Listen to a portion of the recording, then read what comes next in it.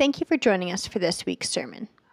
Today, we are continuing our sermon series titled, Making Real What I Already Believe, and Katie will be speaking about how Jesus always reckons with power. In this sermon, Katie looks at what we mean by power and how Jesus uses power. We look at how power is neither inherently good nor bad, but can be used for good or bad. Jesus, we see, has ultimate power, but he uses it in countercultural ways, which we see displayed on the cross. Here, it's where we see Jesus use his power righteously, which closed the gap between God and humans. We are then challenged to consider the power we hold and how we might use it to advocate for others.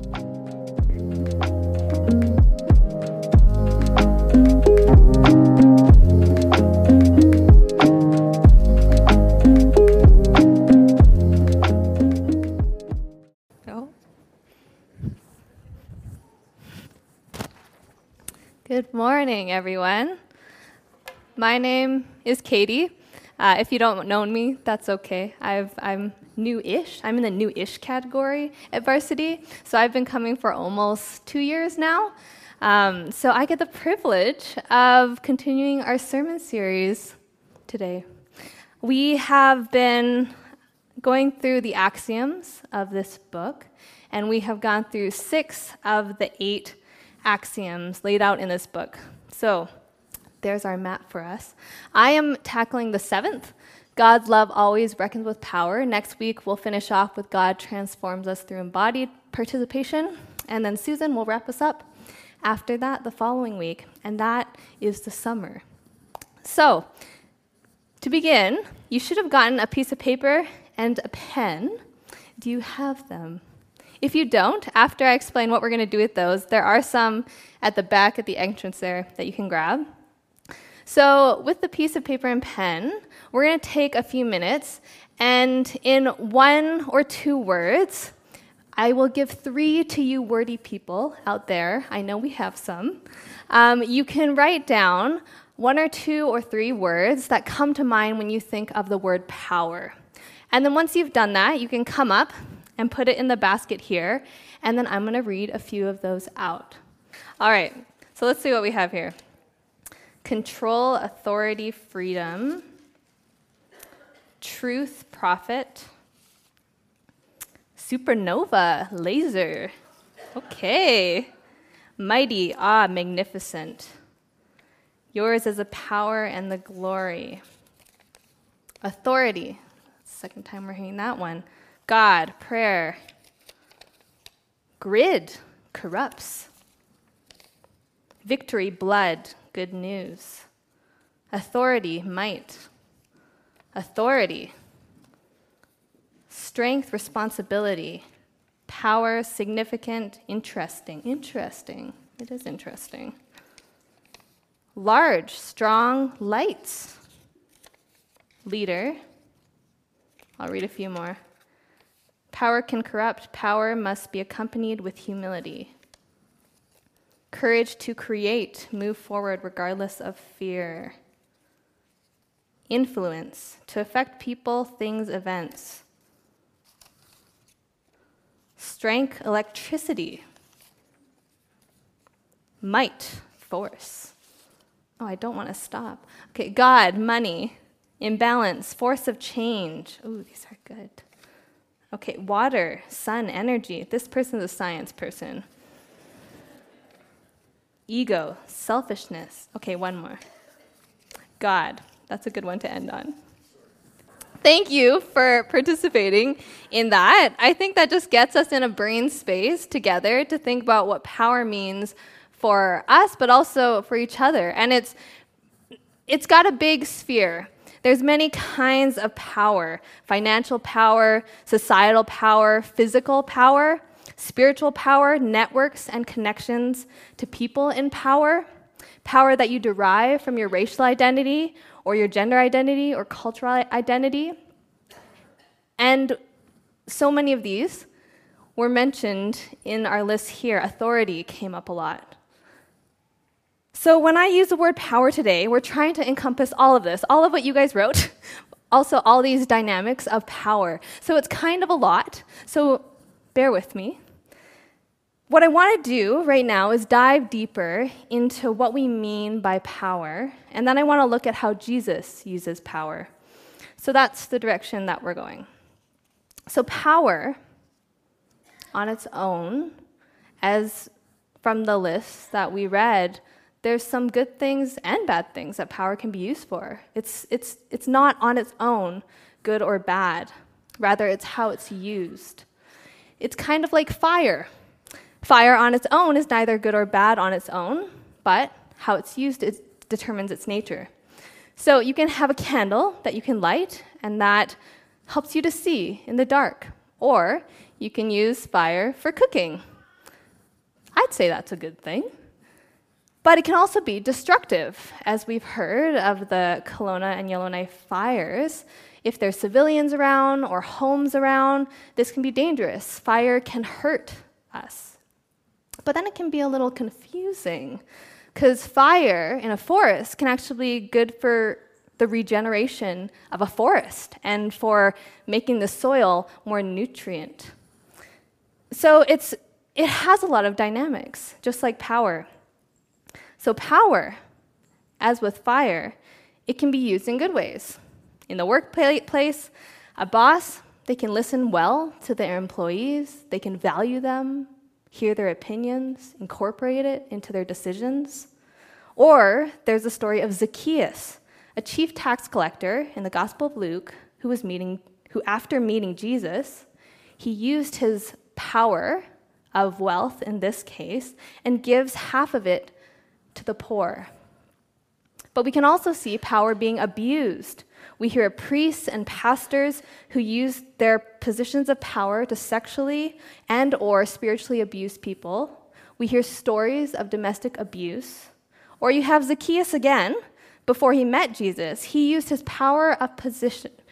position of power to cheat people and to make more money for himself. That's how he gained that wealth. So we encounter power every day, whether we are aware of it or not. There's power dynamics at work all the time in all of our relationships. And we're making choices on how to act in these relationships, sometimes not even aware of the power we hold in a situation. We have a parent-child relationship, especially when they're younger, the power gap is quite big. We have a teacher-student relationship, and this can vary in degree of the power dynamic depending on where you are in the world, as with a lot of these relationship power dynamics. When I was studying at Regent College, a lot of the students, some of the students at least, from Asia had a really hard time with calling the professors by their first name, which was a way that Regent College wanted their students to call the professors by their first name because they wanted to try to close the power gap between the professors and the students. But depending on where you're coming from, and depending on the hierarchy and the power imbalance between a professor and a student, this influences how you see the relationship.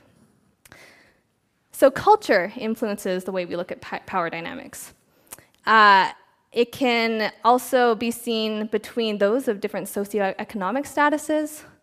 In the Barbie movie, for those of you who have seen that, maybe some of you, we see the power dynamic between male and female, both in Barbie land and then also in the real world. And then there's also power dynamics between those of different races, which is deeply influenced by the history of colonialism, and we're still living in the effects of that. So history also influences how we perceive certain groups or certain people and the power that society actually gives them. We all have been given a degree of power, and Jesus, I would argue, that he shows us a beautiful picture of the power that he was given and how to use it. And it looks nothing like what we expect someone to use. Let me get this right. It looks nothing like the way we expect someone who holds that kind of power to use it in that way. And there's a lot of examples of Jesus in the Bible and how he used his power in countercultural ways. And the one I want to focus on is him on the cross. So I want to invite Alex up, and he's going to read from Mark chapter 15, 21 to 32 from the NIV version. And as we listen to him, the words will be up on the screen, and you can follow along, or you can just listen. That's fine too. And asking the question, how is Jesus choosing to use his power in this moment? A certain man from Cyrene, Simon, the father of Alexander and Rufus, was passing by on his way in from the country, and they forced him to carry the cross. They brought Jesus to the place called Golgotha, which means the place of the skull. Then they offered him wine mixed with myrrh, but he did not take it, and they crucified him. Dividing up his clothes, they cast lots to see what each would get. It was 9 a.m. when they crucified him, and the written notice of the charge against him read, "The King of the Jews." They crucified 2 rebels with him, one on his right and one on his left. Those who passed by hurled insults at him, shaking their heads and saying, "So, you who are going to destroy the temple and build it in 3 days, come down from that cross and save yourself." In the same way, the chief priests and the teachers of the law mocked him among themselves. "He saved others," they said, "but he can't save himself. Let this Messiah, this King of Israel, come down now from the cross, that we may see and believe." Those crucified with him also heaped insults upon him. Awesome. Thank you, Alex. As we just heard, Jesus had people yelling at him that if he was really, truly God, if he had the power of God, he would save himself. These people were imposing their idea of how Jesus would use power if he really was the true Messiah. They would expect that he would use his power to save himself. But no. This Jesus, he does not use the power to save himself. Rather, he demonstrates on the cross his humanity, that he chose to become one of us, a human that bleeds, that feels pain, that suffers, that has a body like ours, that came and dwelt with us on this earth, walked the earth, and suffered, showing us that we have a great high priest who knows the depths and sorrows of our hearts. Jesus becoming human, going to the cross and dying, this is how God, our God, decides to use his power. He closes the gap between himself and us, and in this act, God, he demonstrates his humanness through Jesus. But then in that, we also become more human. Power used righteously closes the gap. Power used righteously humanizes both parties. So how do we close this gap in our relationships? We need to start by recognizing the power dynamics of the society we're in, asking ourselves, what is the power that I have been given to steward? Because I'm a teacher, or a doctor, or a parent, or I'm white, or because I'm wealthy, or I'm a man, or because I live in Canada and have access to resources, or because I'm tall. This is a real thing, the height thing. Like, I do not have that power. I don't know if you can tell, but I'm not 6 foot from up here. And when I used to lead youth group, when you try to gather a group of youth who are your height or taller, it's really hard. And height is really helpful. And I would say a usage of power to be able to gather youth. Jesus, he was aware of the power dynamic between him and the Samaritan woman at the well. He knew that Jews and Samaritans didn't get along because of their long history with each other. He knew that it was significant how he treated her being a man and how strange it would look and that he might even be judged by others for interacting with her. As Jesus was aware of his history and its influence on power dynamics in his present day, we too can do this. A professor that I TA'd for back at Regent, he's a straight white male. He looked around the room of an organization that he was on the board, and he noticed that everyone was white. And he asked the board, can we bring someone else who might give us a different perspective than everyone here in this room? And they said, well, the board is full. And he decided to resign. He said, you know what? They can take my spot. This isn't the only way to use power, but this was the way that he chose to use power. It's a way. And he wanted to do that, to make space for someone else. And that was the way that he chose to use his power. He decided to close the gap between the people on the inside, in this case, white people, and people on the outside, in this case, people of color. And I'm sure he took some time to discern. And the way we discern might look different for every situation. And for one person, the way to use power might look different than another way to use power. And God will help us. The Holy Spirit will help us. He gives us wisdom and discernment. Wherever we land on the power dynamic spectrum, we all have some power, and we're already choosing to use it, whether we are aware of it or not. And even the way we respond to power is an act of power in itself. What I want to encourage this morning, as I close up here, is to examine the ways we are already using the power we have in our relationships, and how we can be inspired by both the radical and beautiful picture of Jesus on the cross and how he used power. So, we're going to have a couple minutes of silence, and then a song will start playing. And feel free to be as you are. You can meditate on the image here of Jesus, or you can close your eyes and let the song wash over you. But let it be a gift to you. I'm going to pray before we enter into our time of reflection.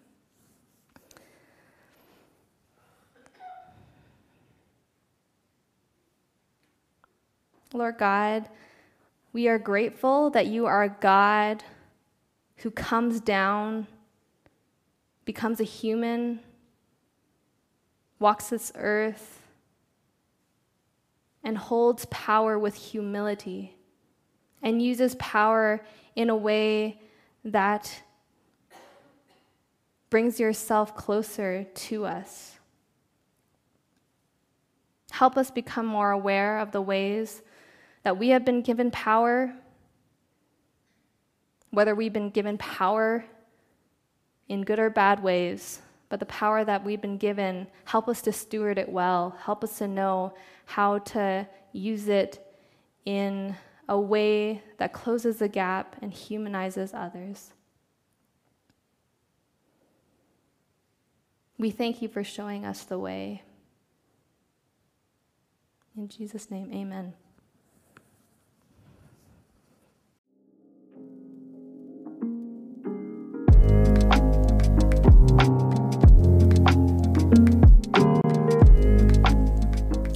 Thank you for joining us today. For more resources to help further your study throughout the week, you can go to vbchurch.ca/sermons.